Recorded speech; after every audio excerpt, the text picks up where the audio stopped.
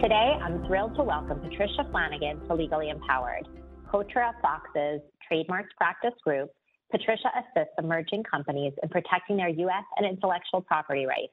She serves as a strategic ally to her clients, helping them to develop business methods that cultivate and protect intellectual property assets through trademark and copyright registrations, trade secrets, licensing, publicity, digital media, and internet-related content.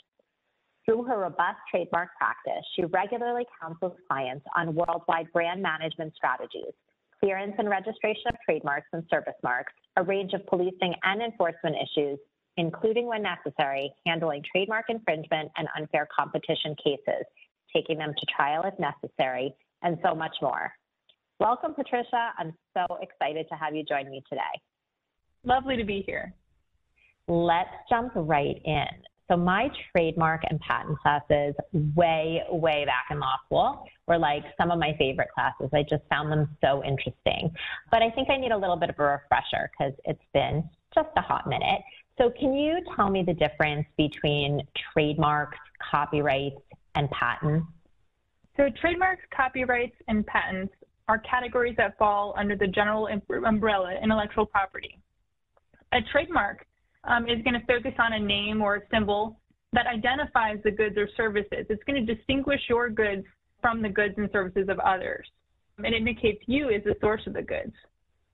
The general purpose of trademark law is a bit different than the other categories of intellectual property, really going to focus on protecting consumers from confusion in the marketplace. The copyright aspect and category.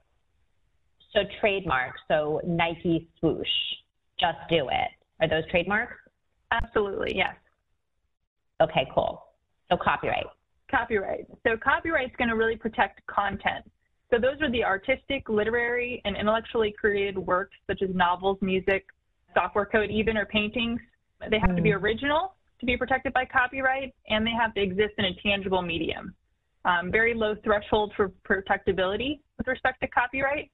So movies, books, artwork fall into this category. NFTs, copyrightable? Still up for debate. Those are cutting edge. Okay, we'll get into that later. Great.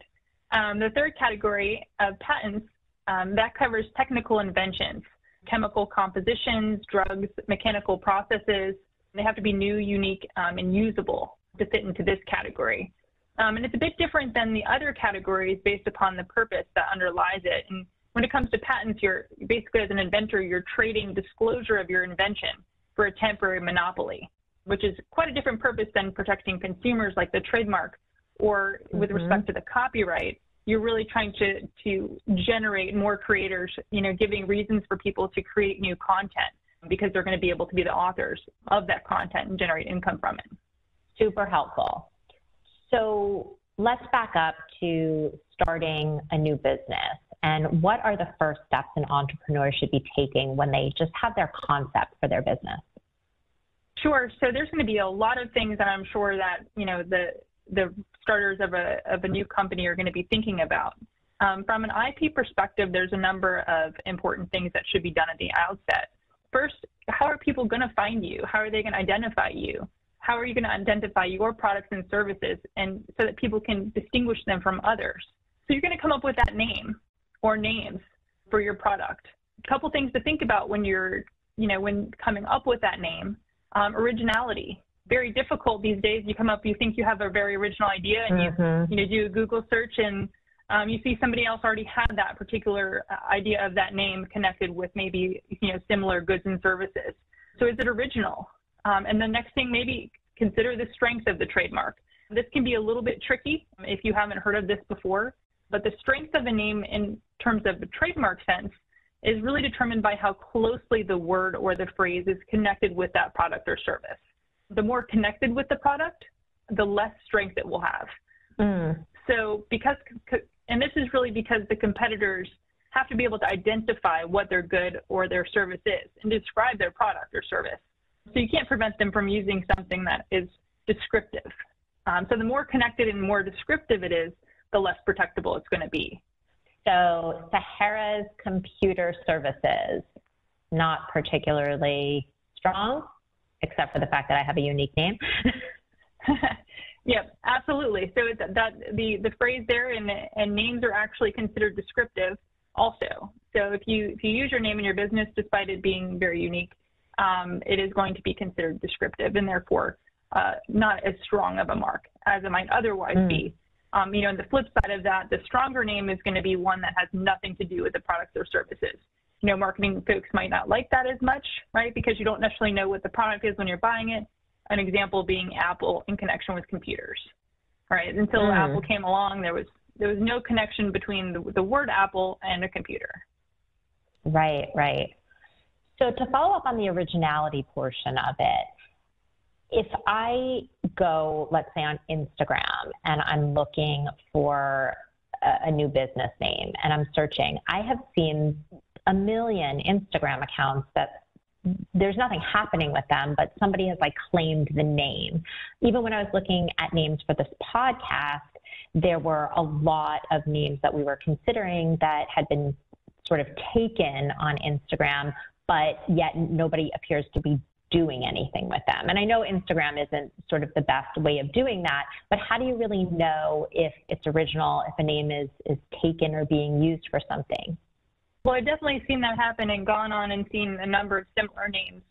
And it's a misnomer to say that as a trademark owner, right, that you own the word. So you don't actually own the word and can stop anyone from using it anywhere. What you own is that particular name in connection with the goods and services that you're using it with. So likely if you were to dig into these different uses, they wouldn't all be in connection with the same or similar or even complementary goods and services. And that's really where the focus is. So when you're looking at the marketplace, you have to see how the mark is being used in connection with what goods and services. Where is it being used? Really understand what that commercial activity looks like, because that's how the trademark rights themselves accrue. Okay, so it doesn't necessarily matter that the podcast is called Legally Empowered and there might be a legally empowered legal services consulting business or something like that. I don't know if that's true, but just as an example. Right. So the question when it comes to trademark law is always going to be whether a customer would be likely to be confused by the two uses.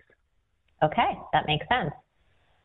What about founders who have already come up with a name and then they realize that somebody else has a trademark? What do they do then? So the first thing I would say is if you come across a name that you think is the same or very similar to the one that you like, right? You've selected this name, you're going to put it on your products or put it in your advertising. Is it really going to be a conflicting or blocking mark or use? Is it a registration? If it's a registration that you've come across where someone has actually registered that brand federally, what goods and services is it registered in connection with? I think the first step is really to understand what you're looking at. So is it actually being used, or is this a dormant website that you've come across that shows this particular use? If it's a registration, digging in to see whether or not they're actually still using that trademark. Maybe it's just a registration that hasn't gone abandoned yet. If you actually have used the trademark in commerce for a while, you also want to look to see whether you might have priority, meaning that you started using your name before the one that you just came across. And all of these things will kind of weigh in to the next step. If you didn't come first, if it is in connection with similar goods and services, and it's either identical or very similar to the overall commercial impression of the name that they're using, then I would say, we're going to have to start the conversation, or you're going to have to start the conversation of how can we change or modify this particular name so that there's not a potential for a likelihood of confusion in the marketplace. The nature of that change really depends. So if it's very unique and it's, there's not a lot of use of that particular name in the marketplace, that'll weigh in to the determination of how much change has to happen. And maybe we have to have an entire shift to a new mark that's very different from the one that was chosen to begin with. If there's a lot of uses in the marketplace of maybe different components of the trademarks and they're not exactly the same, then maybe it's just a small change that's needed because consumers would be trained in the marketplace to identify and distinguish between the trademarks, even though there's just little differences between them. Mm. So do you find that you, as an IP attorney, uncover these issues before your clients do, or is it generally that a competitor will come after a client and say, hey, I'm using this name or mark and you can't use it? Well, as a general matter, we discuss and I talk with my clients at length about the marketplace before they adopt a new name. So if they've been talking to me for a while, then it's likely that we've done some searching and clearing of the names that they've liked, and I've given them the green light to go ahead with those in terms of both the registrations and also common law uses that might be in the marketplace. So we can run searches and to do that and to get names and before they move forward and invest a lot of money in the new name, we tend to do that. But if for people that I might not be working with in advance, I do have people come to me all the time. I received this letter. What do I do? And at that place, there's a few options at that time. Once we receive the letter, I'm going through sort of the same general strategy that we talked about a moment ago. Is this a blocking use? Do we think that there's a likelihood of confusion? And then what should we do here? It really depends upon the analysis of the marketplace. Yeah, I get it. I mean, somebody might not want to change their name and they might be willing to go ahead and take the risk, right? Right, and there might be good arguments for the fact that there is no likelihood of confusion. So all things that have to be looked at. And in a lot of cases, there can be, some back and forth or some narrowing if registrations are involved.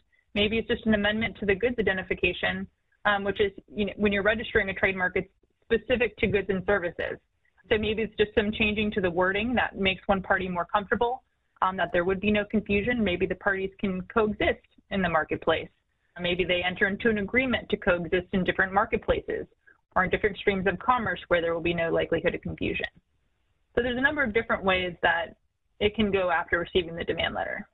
So what point in the process do you recommend the actual registration? As soon as possible. As soon as you identify that name and you do the searching, whether it's going to be basic searching at the trademark office, some Google searching, or whether you're going to engage counsel to do a full clearance search, as soon as you know that that's the term that you think you're going to proceed with, I would file an application. So if it comes after incorporation, that's great, or formation of your company. You can include the company name as the owner, which would be proper. And if not, as long as you have use-based application, it can be assigned over to the entity after the fact. But as soon as possible, you get those priority rights nationwide and the additional protections provided by that federal registration. Okay, let's talk about non-disclosure agreements. So when I talk to entrepreneurs, one of the first things they're always looking for are non-disclosure agreements. So when do you need them and who do you need them for? So non-disclosure agreements are really going to come into play anytime that there's valuable information. So if you feel like some information in the startup is going to be valuable, that there's some benefit that you're gaining over your competitors, right? And non-disclosure agreements are going to come into play. And that type of information can include anything from financial information, technical, supply chain, who your suppliers are, their information and contact information, who your vendors are, your customer list. So every time you're dealing with these sorts of things, a non-disclosure agreement is a great place to start. And I think the second part of your question was, who do you need them for? So these would apply to your employees, independent contractors, vendors, anyone who will have access to this sort of information when you're getting off the ground. It's really easy to pass over something like this and getting it in place. A lot of people are thinking about it, is top of mind. But for some, missing this is crucial, particularly in terms of, if you later want to say this is a trade secret of the company, and if you are ultimately successful, it's important to have all those agreements in place from the beginning.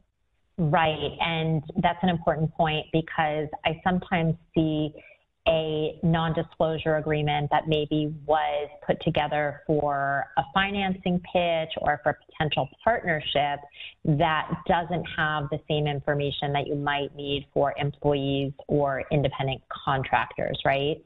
Absolutely. It's going to be important that that includes and lists out and will cover the information that you think is valuable to the startup.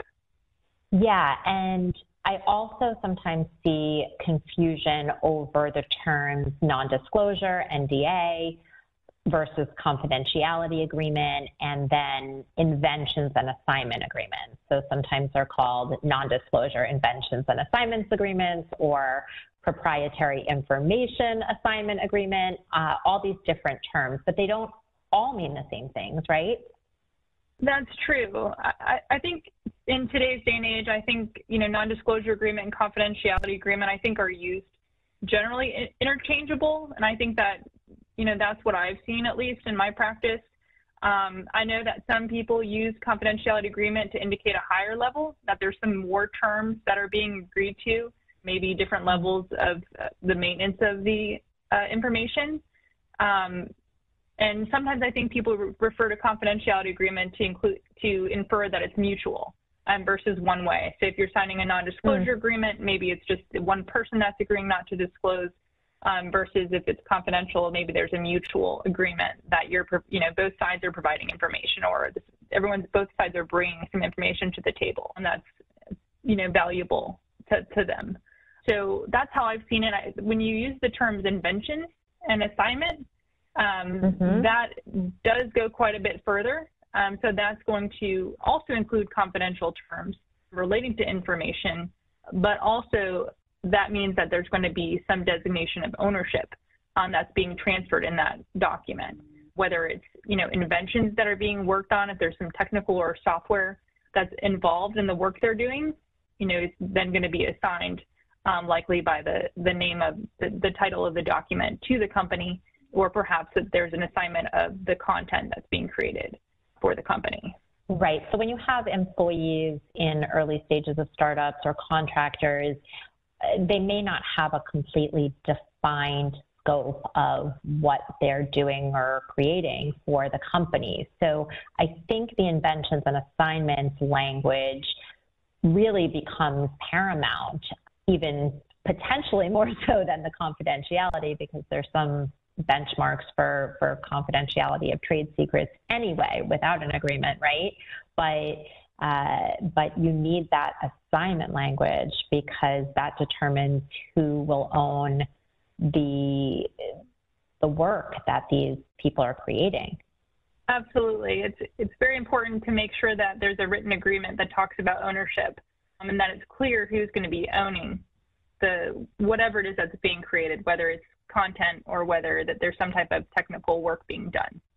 And did I get that right, that there is trade secret protection even if somebody, let's say, forgot to have somebody sign an NDA, or they really need to do that as a first step before talking to anybody in order to ensure trade secrets are adequately protected? Well, there's always going to be a little bit of gray area. I mean, I wouldn't want to say that you can't protect a trade secret if you didn't have the agreement in place from the beginning. So it's going to be, I would say that we'd have to take a look at that particular scenario to see whether or not trade secrets are out the door, literally and figuratively. But always best case to have the written document ahead of time. Okay, that makes absolute sense. Best practice. What about contractors? People who might come in for a week at a time, might be writing code. How do we make sure that we protect that information? Again, it's going to be by written agreement. Very important with independent contractors to have a written document talking about ownership of intellectual property for the work that they are, have their hands in. I think, there's a general thought that just because they're doing work for the company, that the company is going to own what it is that they're working on or what it is that they're creating. But that's generally not going to be the case. There's no work for hire for independent contractors unless they actually sign a written agreement to that effect. So if you don't have that contract in place, the independent contractor is going to be owning, the content that they've created for you, or the inventions that they've created. So very important and different than an employee. So there is a work for hire when it comes to employees, and that's where it's derived from. So as long as it's within the scope of work, then it'll be owned by the company. So do you just put work for hire language in your agreement or email with your independent contractor if that's how you're handling it? Is that enough? No, it's not going to be enough. So when you include that work for hire language, you also want to include an assignment provision, because there's at least within copyright, there's very specific rules about when a work for hire will transfer that authorship immediately to the company or not. So you want to say, this is a work for hire, but if it's not, then I hereby assign any and all rights to the company. So just, belt and suspenders, make sure that at the end of the day, if it is found not to be a work for hire, that you do have at least those rights as of the time of the assignment to the company. Right, and the difference between the assignment and the copyright, if I recall correctly, is the length of time that the company would own it, right? Am I remembering that correctly? That's true. So the doctrine affects who's the original author. So under the work for hire, if an employee creates, some artwork or design for the website, if they're an employee within the scope of their employment, that author is going to be the company and not them individually. If there's an assignment, they are the author. They are the original owner, and that assignment would just transfer that ownership over to the company. For a period of time or forever? Right. For a period of time. There are some technical rules that provide for termination. Okay, great. Now, I just want to mention for our California listeners that independent contractor agreements that have work for hire language are a little bit tricky, because under California's unemployment insurance code, it says that anyone who has work for hire language in their employment contractor agreement is going to be considered an employee for purposes of collecting unemployment insurance, which of course is one of the reasons that people would want to be classified as an independent contractor to avoid paying payroll taxes and unemployment. But when you put that work for hire language into an independent contractor agreement, it sort of negates that. So it's a little bit of a tricky issue, and we generally just use that assignment language rather than the work for hire language for our California contractors. So, interesting. That seems like the right move. Yeah, I haven't seen it litigated from an IP perspective yet in terms of, protecting information, but it is sort of this little nuance, as there are many in California, and wanted to make sure that we didn't overlook that since I am LA-based. So tell me, what other pieces of advice do you have for our entrepreneurs that are listening?